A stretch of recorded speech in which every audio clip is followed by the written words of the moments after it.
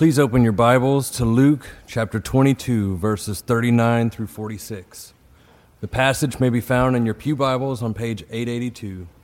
I will be reading from the English Standard Version, which is the translation that Pastor Wes Holland will be preaching from. Hear now what the Spirit is saying to the church. And he came out and went, as was his custom, to the Mount of Olives, and the disciples followed him. And when he came to the place, he said to them, "Pray that you may not enter into temptation." And he withdrew from them about a stone's throw, and knelt down and prayed, saying, "Father, if you are willing, remove this cup from me. Nevertheless, not my will, but yours be done." And there appeared to him an angel from heaven, strengthening him. And being in agony, he prayed more earnestly. And his sweat became like the great drops of blood falling down to the ground. And when he rose from prayer, he came to the disciples and found them sleeping for sorrow. And he said to them, "Why are you sleeping? Rise and pray, that you may not enter into temptation." May God bless to our understanding the reading from his holy word.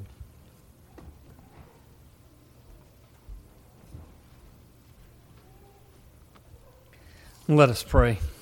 O Lord God, I do pray that you would bless the words of my mouth and the meditation of our hearts as we gather around your word. We ask in Jesus' name, amen.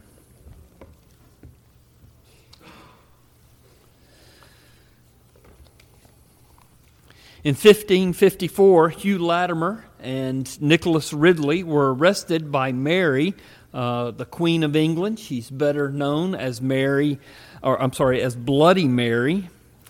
And she wanted to return England to Catholicism, so she viciously persecuted all the leaders of the Protestant movement.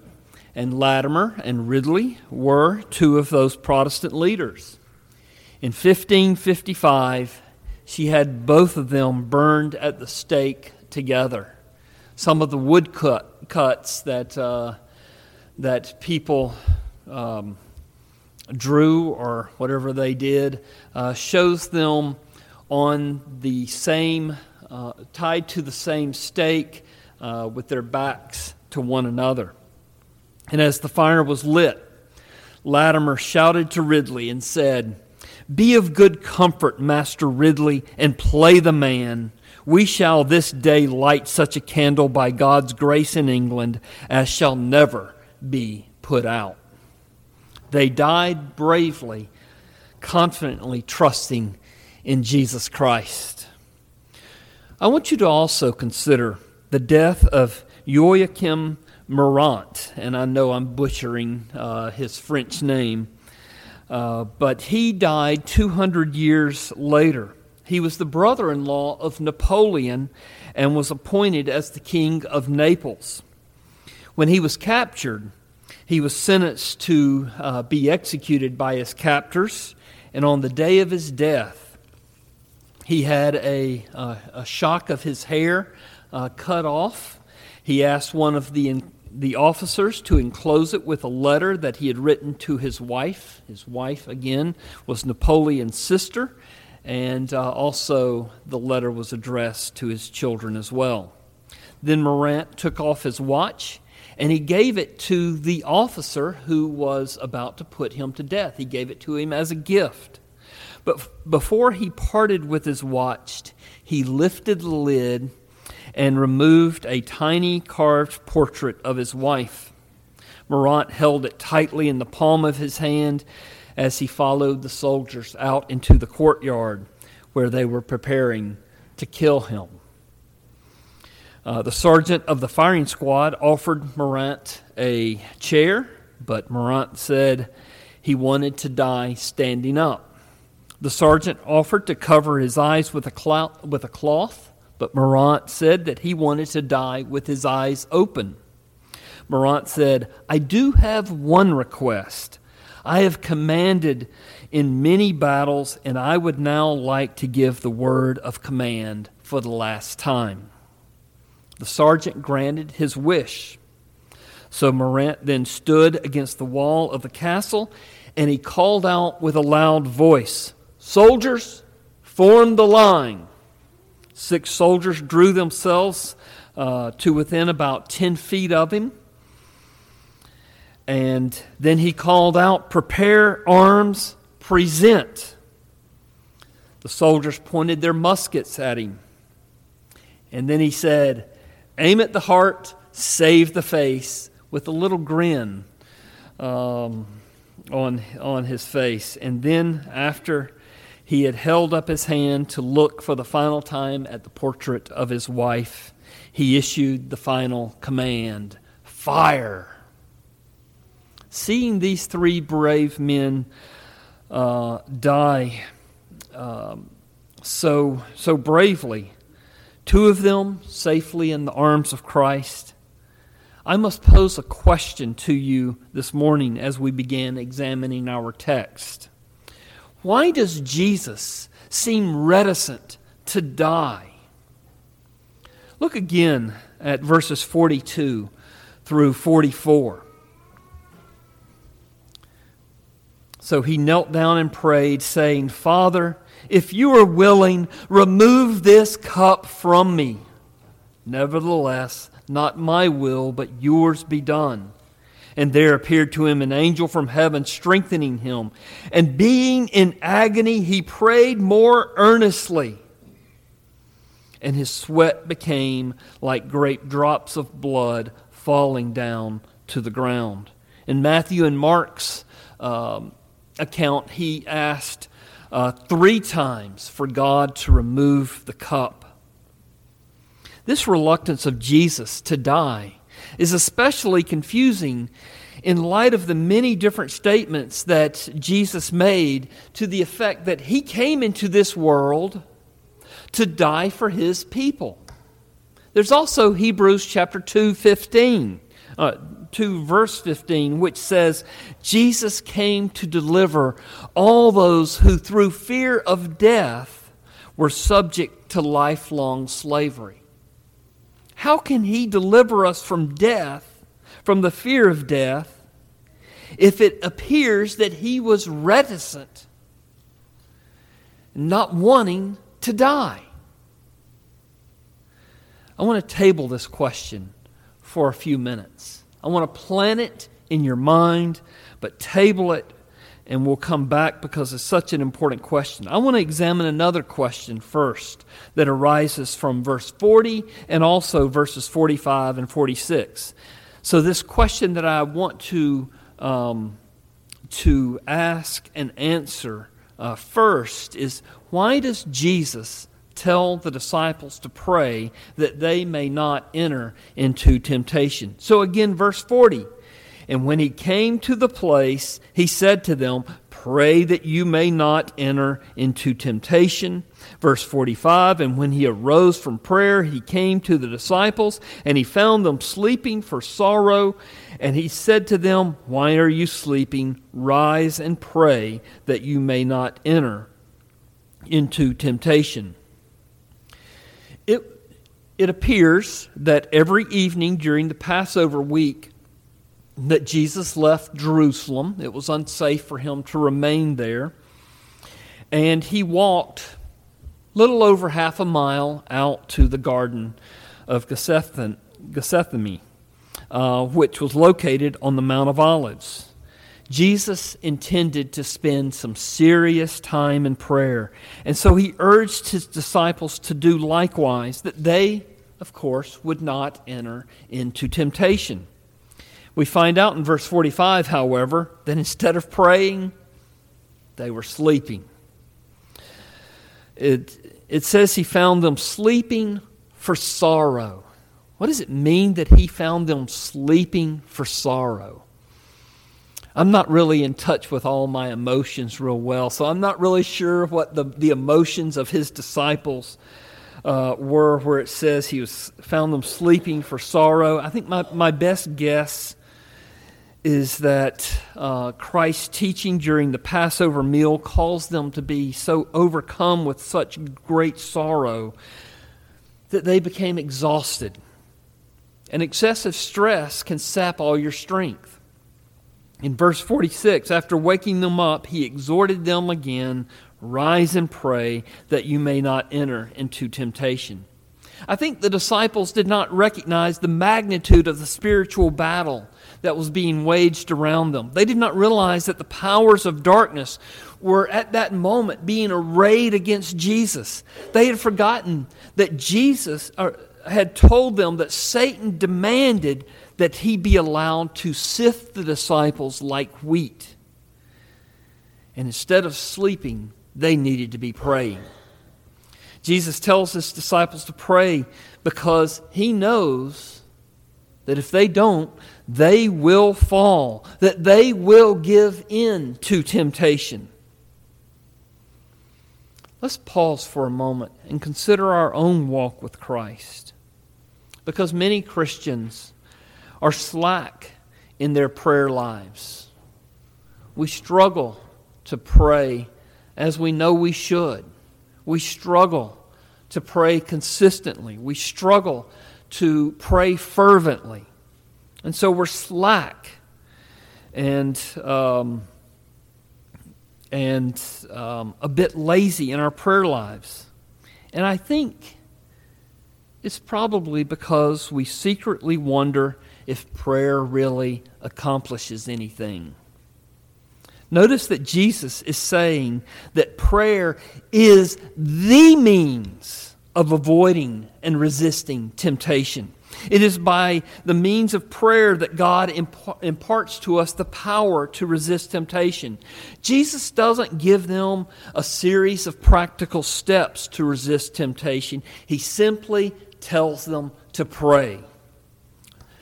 Dale Ralph Davis has some words of wisdom for us. He says, "It is the sheer simplicity of it all that should impress us when Jesus says, 'Keep praying not to enter into temptation.'"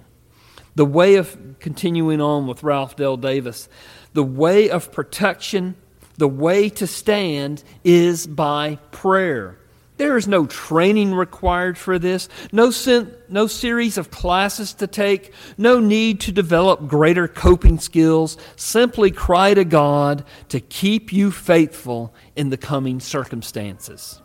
So the next time you find yourself in the grip of a temptation, I want to encourage you.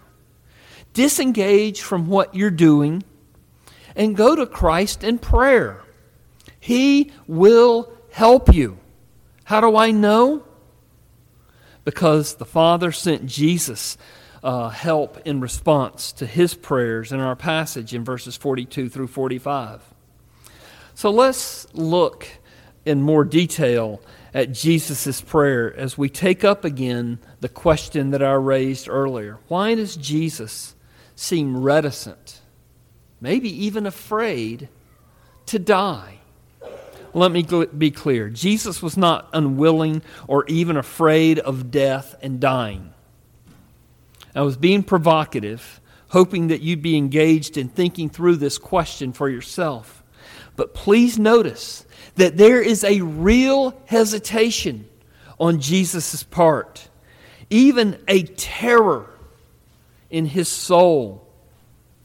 In verses 42 through 44, he is dreading the cup in verse 42, where he says, "Father, if you are willing, remove this cup from me." Well, what's in this cup? Well, it's the cup of our wicked and putrid sins, mixed with the pure wrath and justice of God. That's what's in this cup. And on the cross, Jesus is going to become sin on the cross. How does it say in 2 Corinthians 5:21? He who knew no sin became sin for us. Therefore, he's also going to become a curse for us.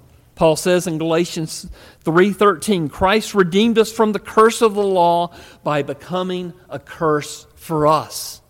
God the Son, the second person of the Trinity, the Lamb of God who came to take away the sin of the world, Jesus who loves us so much, is going to become a curse for us. On the cross, Jesus became the focal point of the wrath of God. And He received the full, unmitigated, undiluted wrath of Almighty God. And He received it all in a moment. The debt He incurred by becoming sin for us on the cross was an infinite debt. And He paid it all while He was hanging on that cross. God's wrath was concentrated and focused on Jesus. What Jesus suffered on the cross was worse than what anyone will suffer in hell. Because He was suffering for millions of people's countless sins. In that concentrated, small space while He was on the cross. Everyone who dies outside of Jesus Christ will go to hell. The Bible does not equivocate on that point. It is very clear. Because everyone who dies outside of Jesus Christ will spend an eternity paying the debt of their sins. But Christ paid millions of people's sins, your sins, my sins, all in that short space of time on the cross. Our Lord Jesus hung on the cross for 6 hours, but the final 3 hours, from noon until 3 p.m., He was totally exposed to God's utter abhorrence of sin. It was not His fear of death that caused His reluctance to drink the cup. Rather, it was the combination of our sin and God's wrath that terrified Him. And we must remember that our Lord is both God and man. We cannot allow His divinity to swallow up His humanity. We must never think that going to the cross was easier for Jesus because He was the Son of God. Jesus suffered more in those 3 hours than anyone will ever know. Trying to describe His suffering is impossible. In fact, it even left Charles Spurgeon, who was never at a loss for words. It left him completely speechless. Spurgeon says, "Since it would not be possible for any believer, however experienced, to know for himself all that our Lord endured in mental suffering and hellish malice, it is clearly far beyond the preacher's capacity to set it forth to you. Jesus Himself must give you access to the wonders of the garden. As for me, I can but invite you to enter the garden." Jesus is God. Jesus Himself abhors sin with pure revulsion. But He became sin on the cross. The very thing that was the opposite of Him, He became. And He enjoyed eternal, intimate, and unbroken communion with His Father. But His Father forsook Him on the cross. My God, why have you forsaken me?" Jesus cried out. And though Jesus never sinned, He suffered greater wrath than any has ever suffered.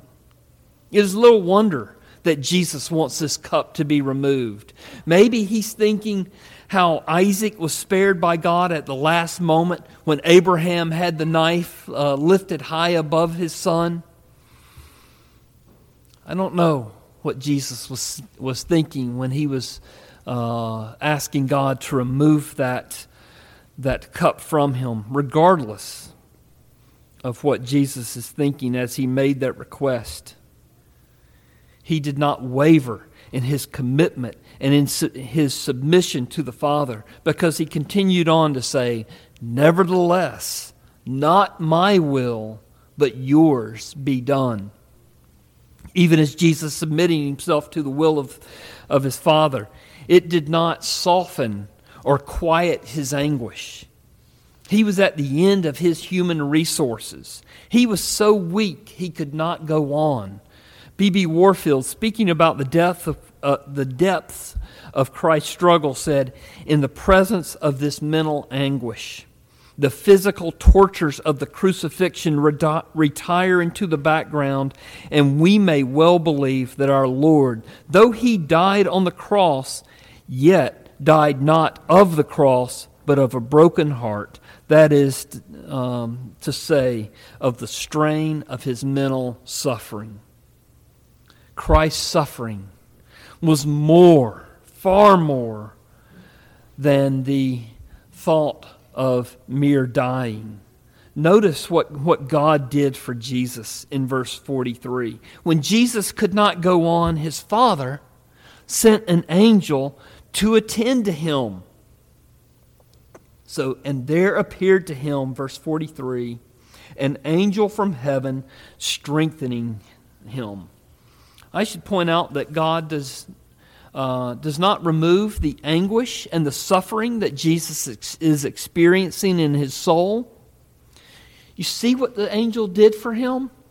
He strengthened Jesus so that he was enabled to pray more earnestly. Verse 44, and being in agony. This is after the angel is strengthening him. And being in agony, he prayed more earnestly, and his sweat became like great drops of blood falling down to the ground. When we are in the midst of a trial or a temptation and we cry out to God, he may not remove the suffering or change our circumstances, but God does send help. And frankly, he doesn't just send some anonymous angel to strengthen us. He sends us the Holy Spirit, the third person of the Trinity. And the Holy Spirit strengthens us. The strengthening that the Holy Spirit gives us more intensity in prayer as we continue to seek to trust God during the trial. So he may not remove the trial. He may not remove the suffering.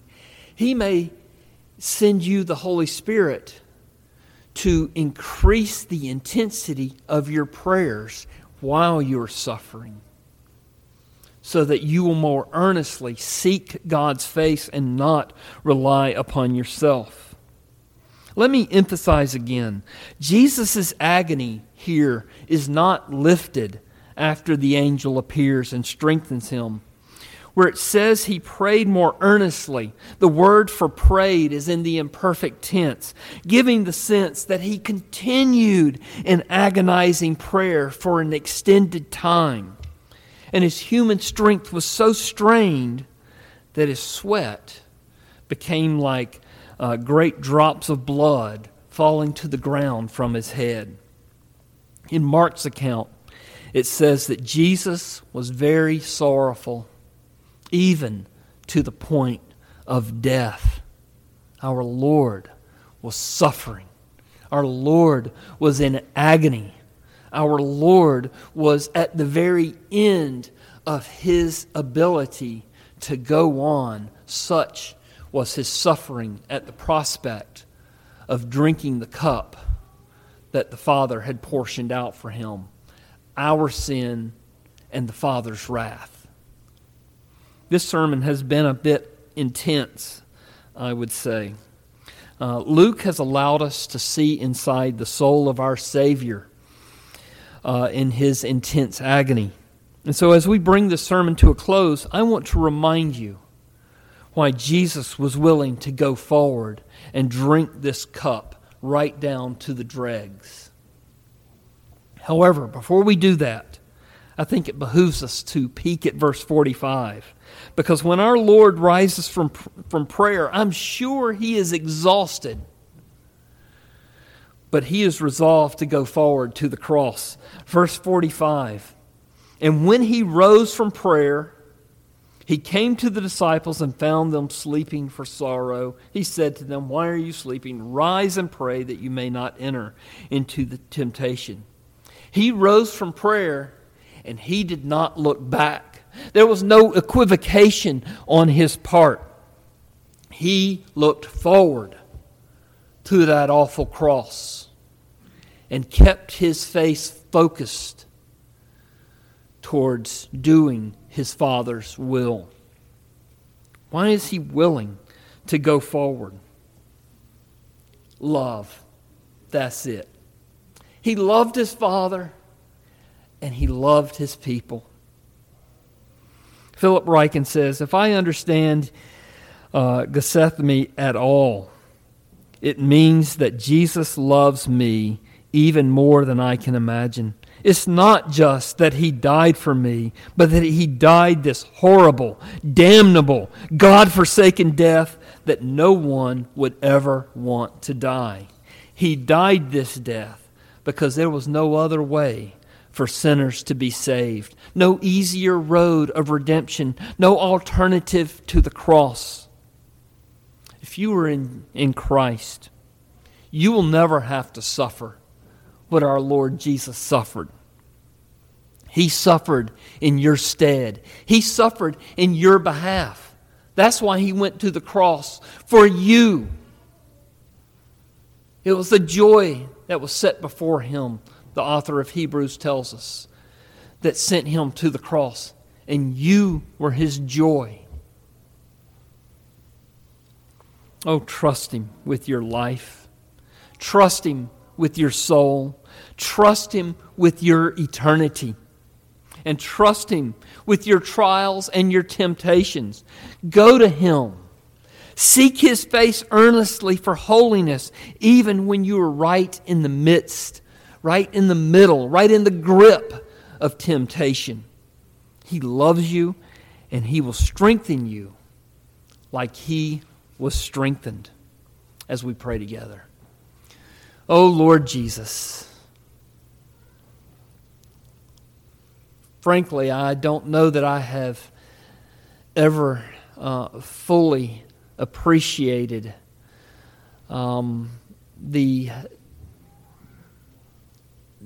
terrible cup that you drank in my behalf. Lord, that an eternity of wrath was focused like a laser beam on you while you were on the cross, taking my sins, suffering the wrath that I deserved to suffer. God, we ask that you would help us all to love our Lord Jesus with a love incorruptible, to love our Lord Jesus with a love that presses us toward holiness. Lord, help us to love our Lord Jesus, knowing that he has loved us far better than we have ever loved him. We ask this in his name. Amen.